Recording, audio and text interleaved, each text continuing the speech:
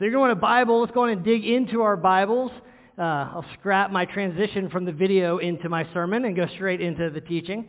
If you need a Bible, we'd love to get a Bible in your hand. If the people walking around, just slip up a hand and we will get a Bible to you. But today we are bringing to the close our study in the Gospel of Mark. So you can go on and turn to Mark chapter 14 is where we'll start, but we will end with the final moments that Mark shares of Jesus' life. So you know that next week we'll actually be starting into our summer series, and one thing that we do that's pretty unique, and as the video is showing, is that Grace Monroe is a part of the Grace family of churches. That there's 10 Grace churches, most of them in the Georgia, Atlanta area, but also out in Missouri and Washington, D.C. But during the summer, all of us teach the same series, and we'll be going through the minor prophets. So if you've ever been fascinated by Obadiah and Nahum, buckle up, get ready to dive in. What we do is we share pulpits with each other. So I'll be going to some other Grace churches. Some of their teaching pastors will come and be here in Monroe over the course of the summer just so we can hear from one another and celebrate stories across the family. And I can go and celebrate what God has done here in Monroe at other Grace churches. So it's a really fun time together. But today, we're going to bring to a close in the Gospel of Mark. And I felt like it was really appropriate that it's Pentecost Sunday. It's the Sunday that we mark that 50 days after Easter when Jesus, having resurrected Jesus, told his disciples, wait for me. Go to Jerusalem and wait for me, and I will give you my Spirit, and I will empower you to be my witnesses here in Jerusalem and Judea, Samaria, and to the ends of the earth. And so those early followers of Jesus, men and women, gathered together in that upper room, singing and praying and expectantly waiting for God to show up. And sure enough, on that Pentecost Sunday, we find this in Acts 2, the Spirit gets poured out like tongues of fire coming to rest on every individual head. And that wind of the Spirit blows into the room. It sends them out into the street. I love that when the Spirit of God shows up, one of the first things it does is it fills and it sends. And that is our hope, even as we gather on Sunday, as we allow the Word of God to shape our lives, as we are refilled by that Spirit that God will be sending us out into the rest of our week. And when they go out in the streets, it says that they are speaking in every tongue, every language that was in Jerusalem at the time, that it was the festival of Pentecost, and people had gathered from all over the world, and so this group of good old boy Galileans were speaking in languages they had no business knowing, and what they were proclaiming was the gospel, the good news of the life, the death, and the resurrection of Jesus Christ. That by the cross, that we are forgiven of our sins, restored into relationship with God, and filled by His Spirit.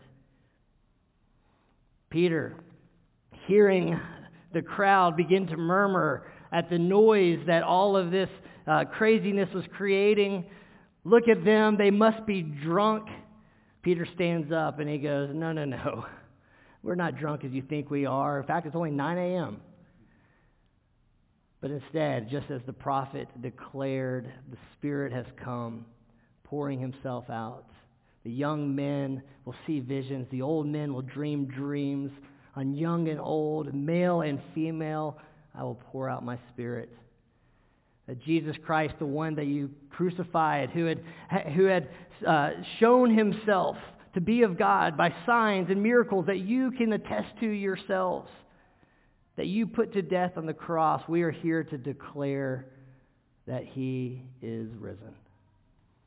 And so that was the message of Pentecost that birthed the church, and here we are 2,000 years later in Monroe, Georgia, remembering those same things.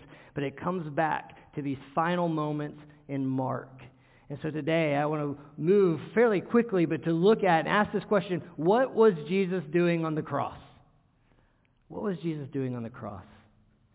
And so we'll start here in Mark 14, where we ended last week.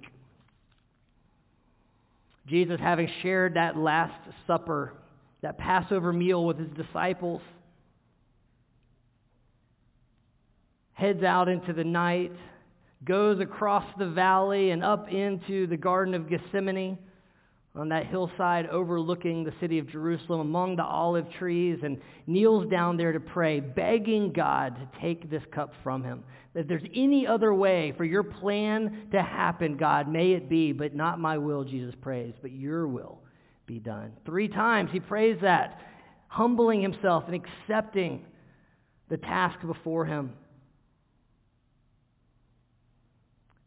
And immediately, verse 43, while he was still speaking, Judas came, one of the 12, and with him a crowd with swords and clubs from the chief priests and the scribes and the elders.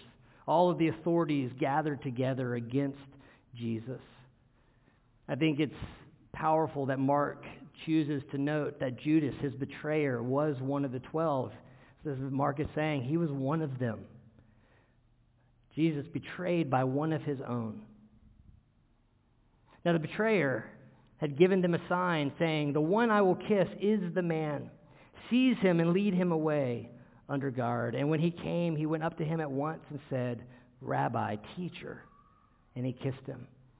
If you travel to the Middle East, or really a lot of parts of the world, it's a very normal and natural to greet one another with a kiss. So that side kiss of affection, of affirmation. I'm one with you, I'm welcoming you. And it was with that kiss that Judas, one of Jesus' own, betrayed him to death.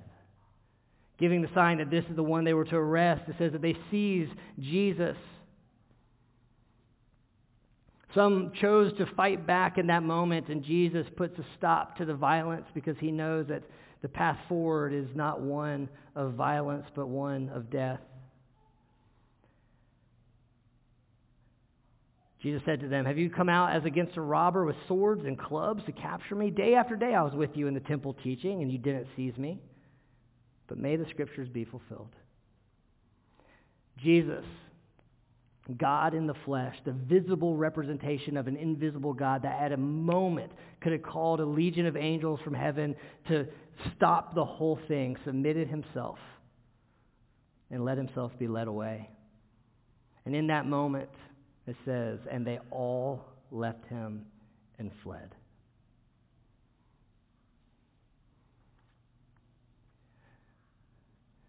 So what was God doing through Jesus on the cross? Well, one of the first things we see is that Jesus was identifying with humanity. That Jesus endured every pain that is common to mankind. And even in these final hours, that he took on himself the pain of humanity. He endured everything for our sake. We see that he was betrayed. He was lied to. He was abandoned. And so they led Jesus to the high priest, and all the chief priests and the elders and the scribes came together again, all the authorities. And Peter had followed him at a distance, right into the courtyard of the high priest. So we see Peter still following. Notice that was one of the first words that Jesus spoke to Peter.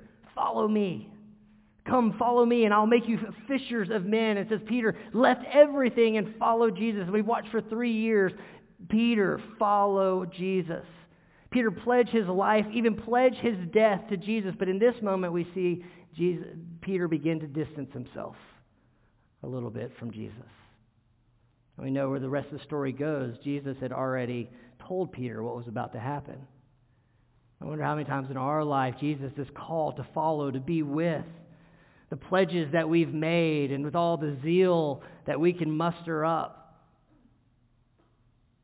We'll never leave you, Jesus. I'm all in. And how many times we've been through seasons that we begin to distance ourselves from our Lord. They lead him into the house of the high priest, and many, it says, verse 56, bore false witness against him, but their testimony didn't agree. Jesus betrayed, lied to, abandoned, and lied about. And the high priest stood up in the midst and asked Jesus, "Have you no answer to make? What is it that these men testify against you?" Yet he remained silent, and he made no answer. In the face of their accusation, he didn't try to defend himself. Again, the high priest asked him, "Are you the Christ, the Messiah, the Son of the Blessed?" And here Jesus answers, "I am. And you will see the Son of Man seated at the right hand of power and coming with the clouds of heaven."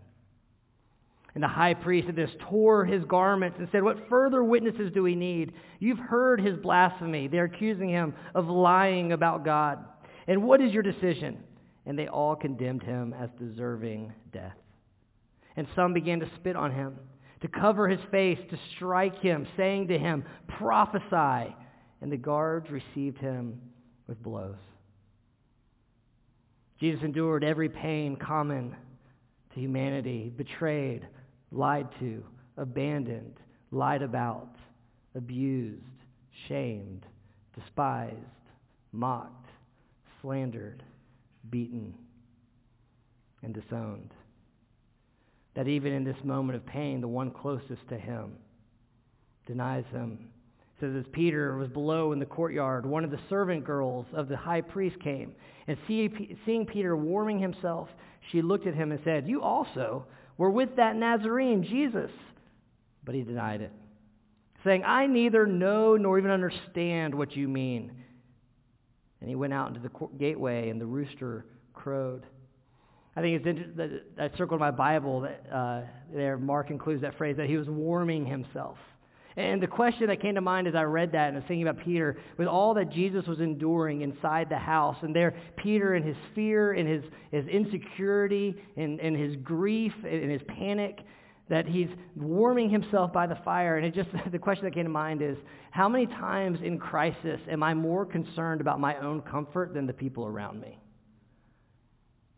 I wonder if Peter's betrayal didn't just begin when he actually answered the servant girl in a negative, but began maybe when he began to distance himself from Jesus and he began to be concerned more with what was going on in him than what was going on with Jesus. And I wonder how many of us find ourselves in that same place.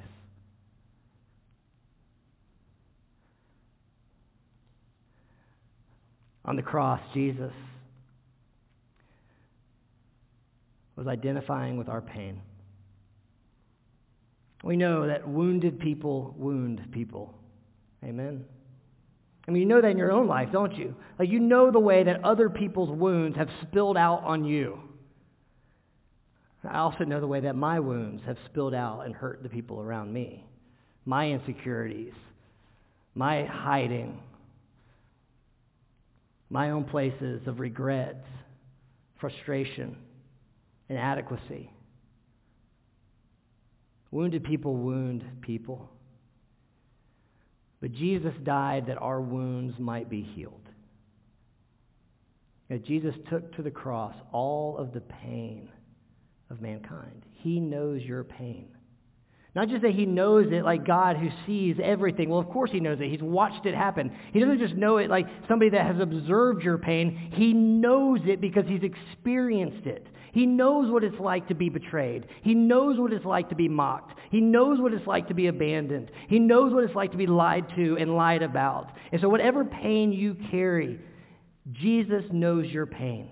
He has walked in your pain so that he can walk with you in yours.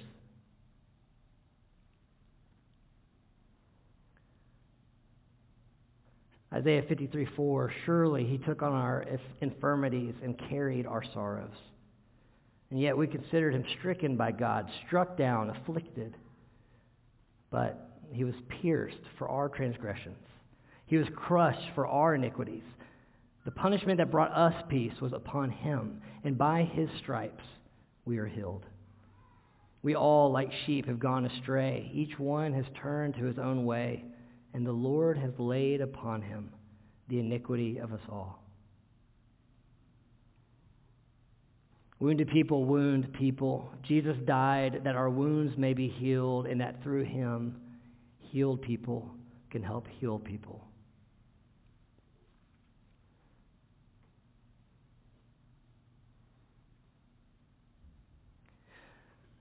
The servant girl sees Peter again, saying to the people around him, "This man is one of them."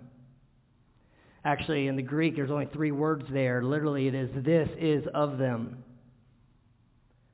A statement of intimate identification, and it's at this. Peter says, "I do not know this man of whom you speak." The other accounts tell us with a curse he called down on himself. Separates himself from Jesus, and immediately the rooster crowed a second time, and Peter remembered how Jesus had already told him, "Before the rooster crows twice, you will deny me 3 times." And Peter broke down and wept. But Jesus didn't just go to the cross to identify with our pain.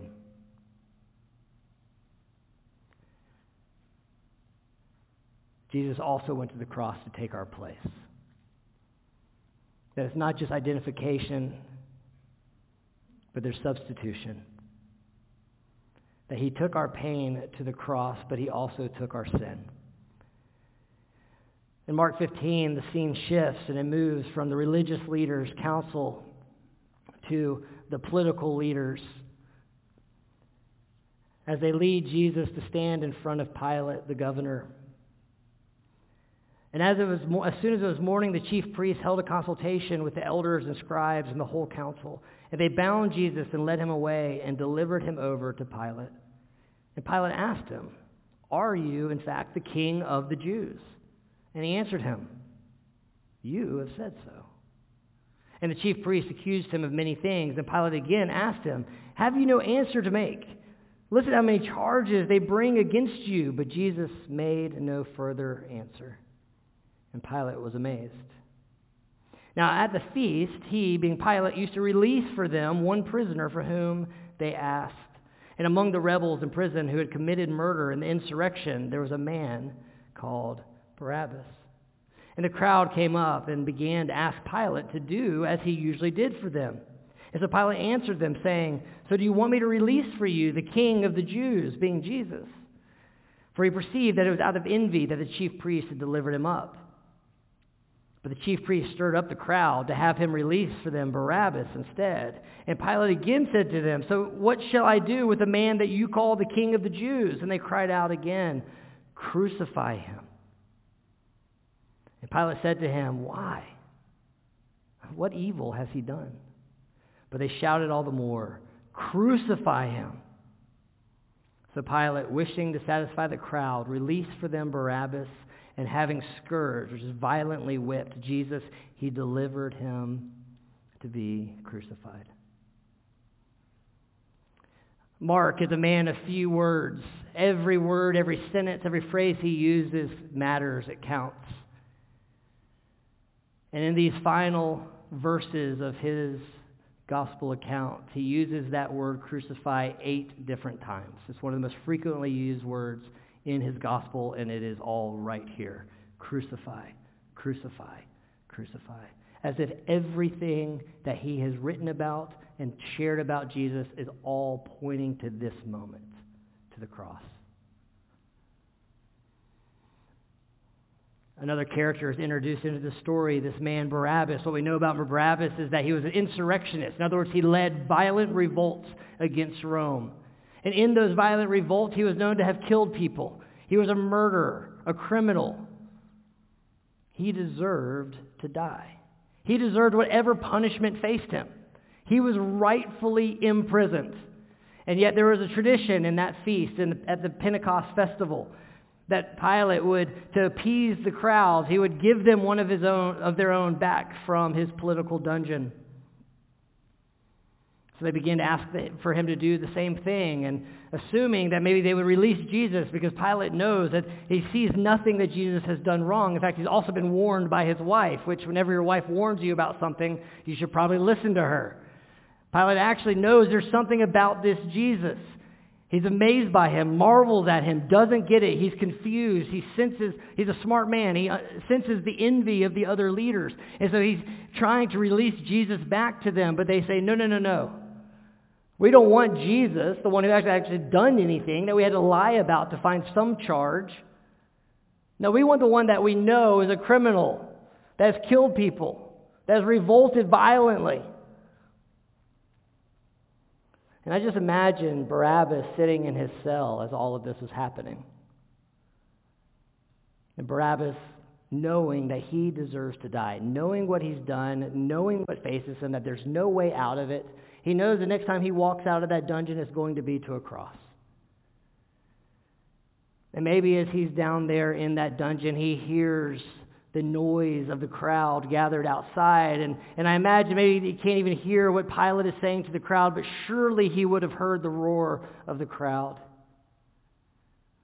Matthew, when he's sharing this, Barabbas is actually mentioned in every one of the gospel accounts. He's significant to the story. God wants us to get Barabbas.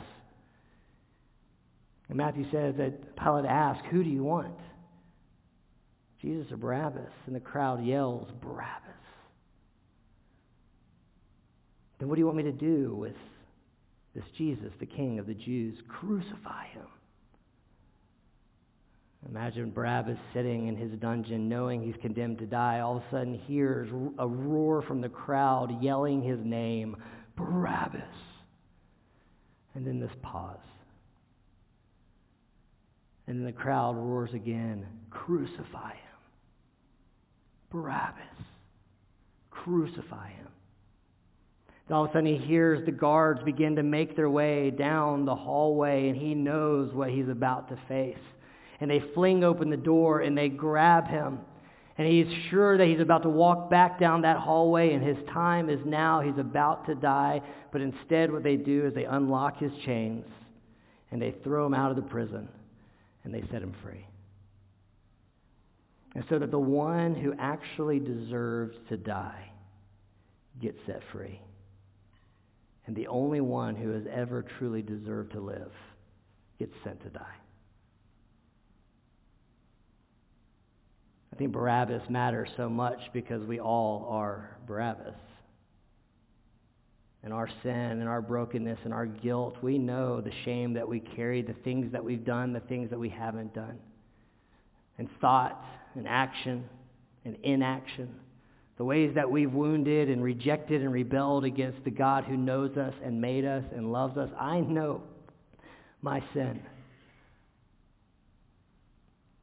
And I just imagine myself as Barabbas sitting in that prison cell. And there's so many times that even as that door is flung open and set free, my reaction is I just kind of want to sit in my shame still. Because I know my guilt. I know what I deserve. And even as Jesus throws open the prison doors, it says, "No, you're free. I'm taking your sin on myself. I'm going to the cross so that you don't have to." In my heart, I'm still sitting there locked in my unchained chains and saying, no, but I know what I deserve, God. I'm going to wallow in my guilt. I'm going to sit in my brokenness. And Jesus is saying, no, I've set you free. I've taken your place. I went to the cross not just to deal with your pain, but I went to the cross to deal with your sin. Step out. You are forgiven. The other reaction I think about as I place myself into that seat with Barabbas is wondering how many times, like Barabbas, where I know what I deserve, and yet the thought being, but if I could just somehow earn my freedom. Like from this point forward, I was just good enough. Then maybe Pilate would go, "Well done, man. You've done enough good acts. You're good to go." But it's too late. The penalty is set. I'm already condemned. There's nothing that I can do, and there's no way in my own brokenness, my own insurrection and violence and hurt, that I can even accumulate enough good to overcome the bad that I've done. But even if I could, the bad is still there. There's not perfection. I'm already broken. I need a perfect God to send a perfect sacrifice to take my imperfection, that I could be set free.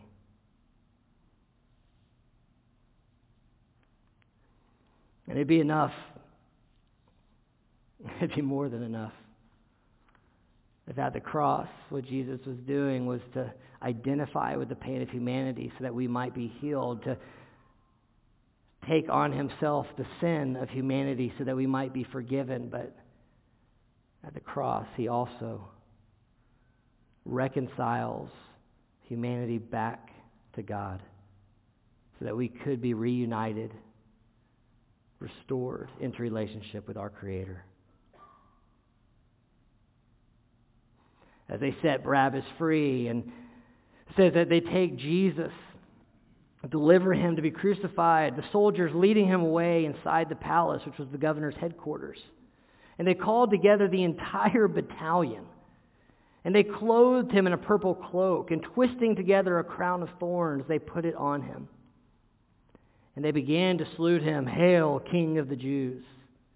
And they were striking his head with a reed and spitting on him and kneeling down in homage to him.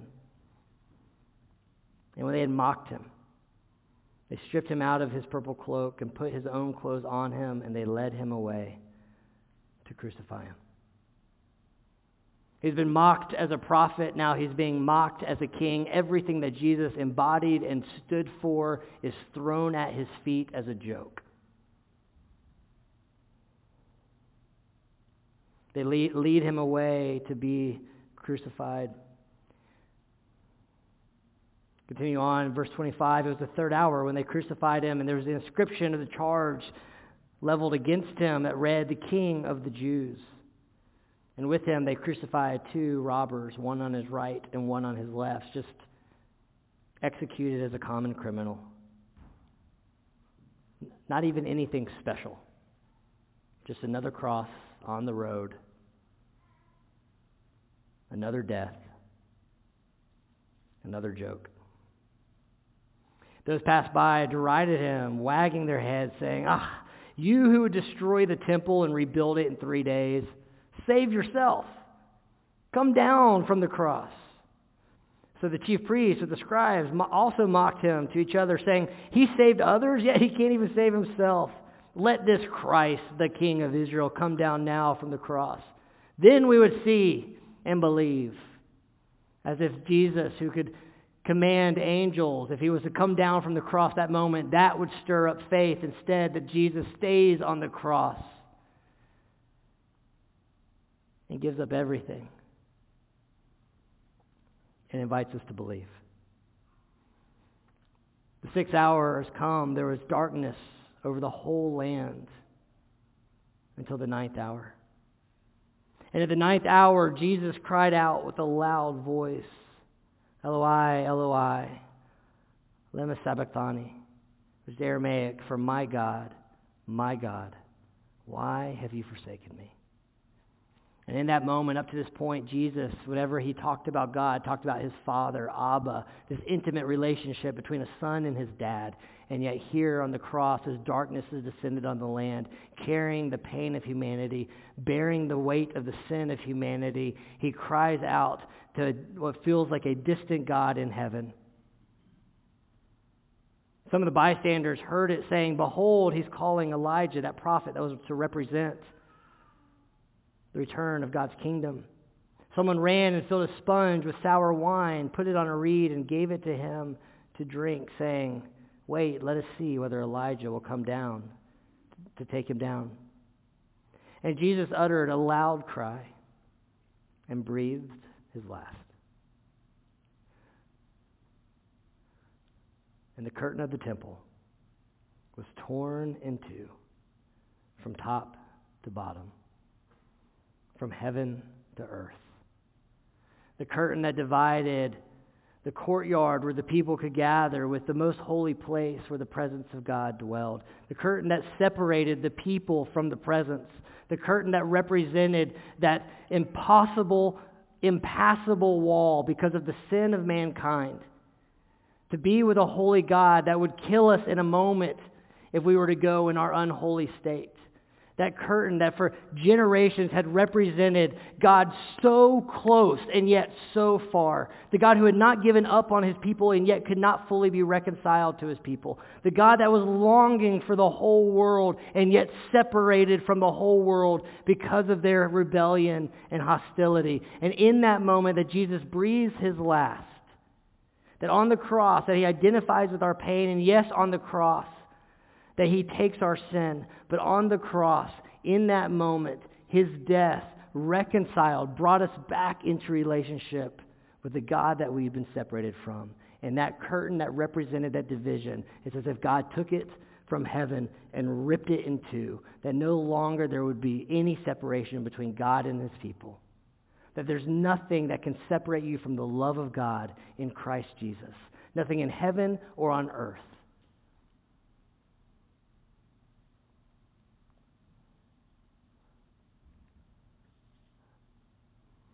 And in that moment, the centurion who represented the power of Rome stood facing Jesus and saw the way that he breathed his last. And he said, "Truly this man was the Son of God." You see, if the story ended here, we would not be telling that story today. Jesus would just have been another criminal that died like thousands upon thousands of other criminals along the roads of Jerusalem leading to Rome. Just another failed political revolution. Just another flawed religious zealot or so-called prophet. Just another brilliant teacher with meaningless words to say. But on the cross, God identifies with our pain. He substitutes himself for the forgiveness of our sins. He reconciles us back into relationship with himself. And on that cross is the ultimate victory of God over sin and death. Colossians 2:13, "And you who were dead in your trespasses and the uncircumcision of your flesh, God made alive together with him," being Jesus, "having forgiven us all our trespasses by canceling the record of debt that stood against us with its legal demands. This he set aside, nailing it to the cross. He disarmed the rulers and authorities and put them to open shame by triumphing over them." That death is not the end of the story.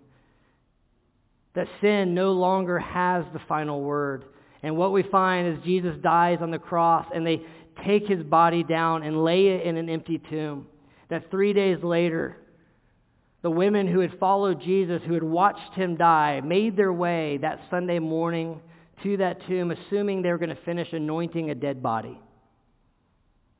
They would pour oil and good-smelling spices over dead bodies in tombs, assuming they'd probably have to use that tomb for another dead body and wanted to minimize the smell of death. But when they went into that chamber of death and they approached that grave, expecting to find Jesus' abused and broken body, instead what they find is a stone rolled away. And entering the tomb, they saw a young man sitting on the right side, dressed in a white robe, and they were alarmed. And he said to them, "Do not be afraid. You seek Jesus of Nazareth who was crucified." It's actually the last use of the word crucify. "He has risen. He is not here. See the place where they laid him, but go. Tell his disciples and Peter that he is going before you to Galilee. And there you will see him, just as he told you." And they went out, and they fled from the tomb, for trembling and astonishment had seized them, and they said nothing to anyone, for they were afraid. Expecting to find death, they instead found life. And a messenger of God waiting for them with hope and a promise that Jesus is waiting for you. And not just a promise, but a message of grace. I love that the angel included those two powerful words. Go and tell the disciples and Peter. Because remember, we just left Peter broken and fleeing in tears into the night. Peter, we don't even know if he's joined back up with the disciples or if he's just off alone. And Jesus wants to make sure that Peter knows it's you that I'm calling. It's you that I want. And I just wonder if even in that phrase, echoing 2,000 years later, if it's the same invitation that Jesus extends to us on this Pentecost morning. In our brokenness, and our failures, and our shame, and our guilt, go and tell the disciples. And John. And Addie. And Randy. And Wes. And Rob. And Jill. And Tammy. Go and tell the disciples. Each one. I'm waiting for you. I'm waiting for you.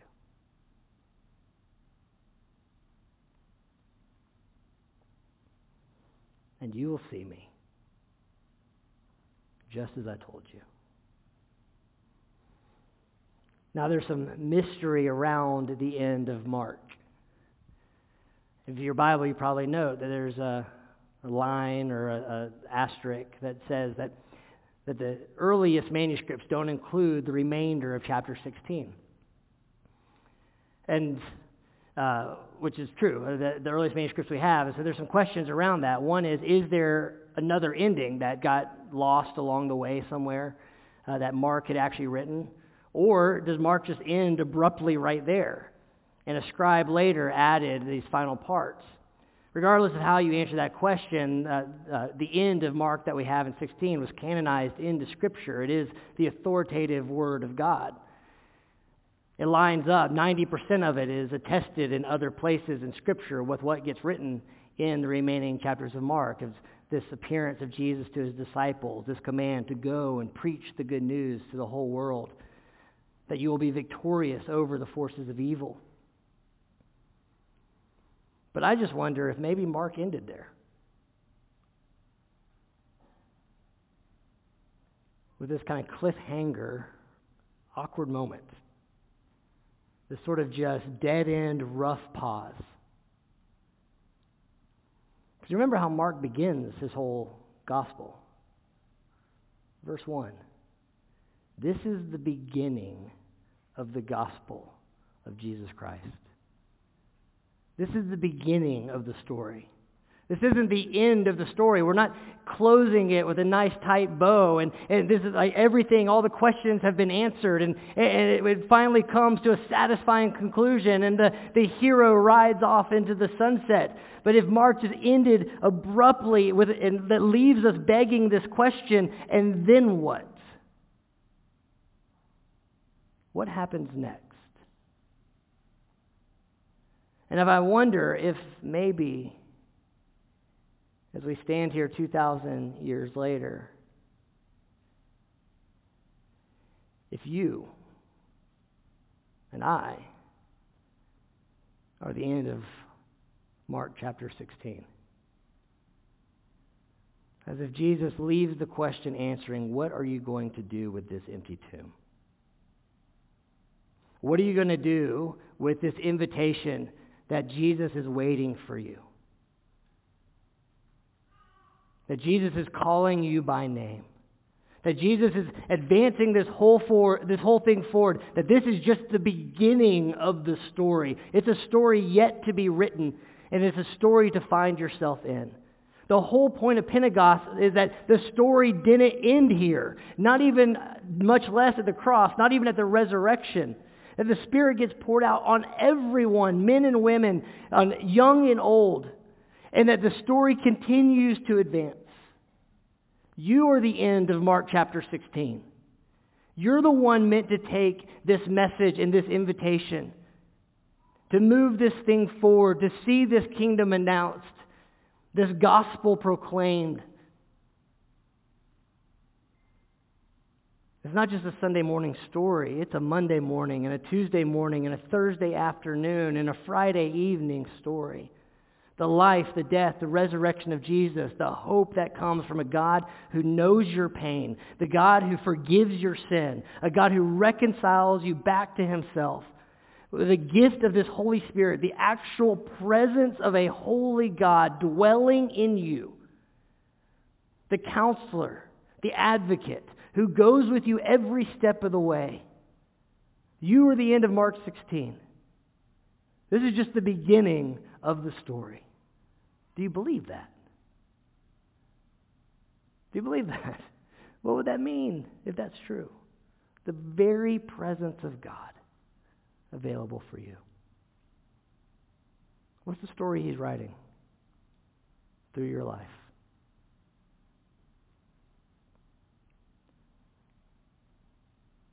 Are we able to, will you go back to the point at which, I forget her name, Julie, whatever, that sweet little girl, at the end of her story. So we leave with 3 stories. A high school junior who's learning what it means to follow Jesus, to take Jesus, her anxiety and her fear, to have him meet her in his scripture and his word, and then to begin to use her to disciple other middle schoolers.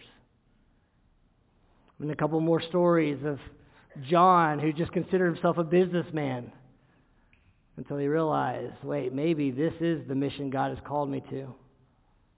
And then Olu, the story of a young man that God calls to go plant a church. But as you listen to these stories, the whole point of this is we're all in this together. There's a story God's wanting to write with your life. There's a story God is writing with your life.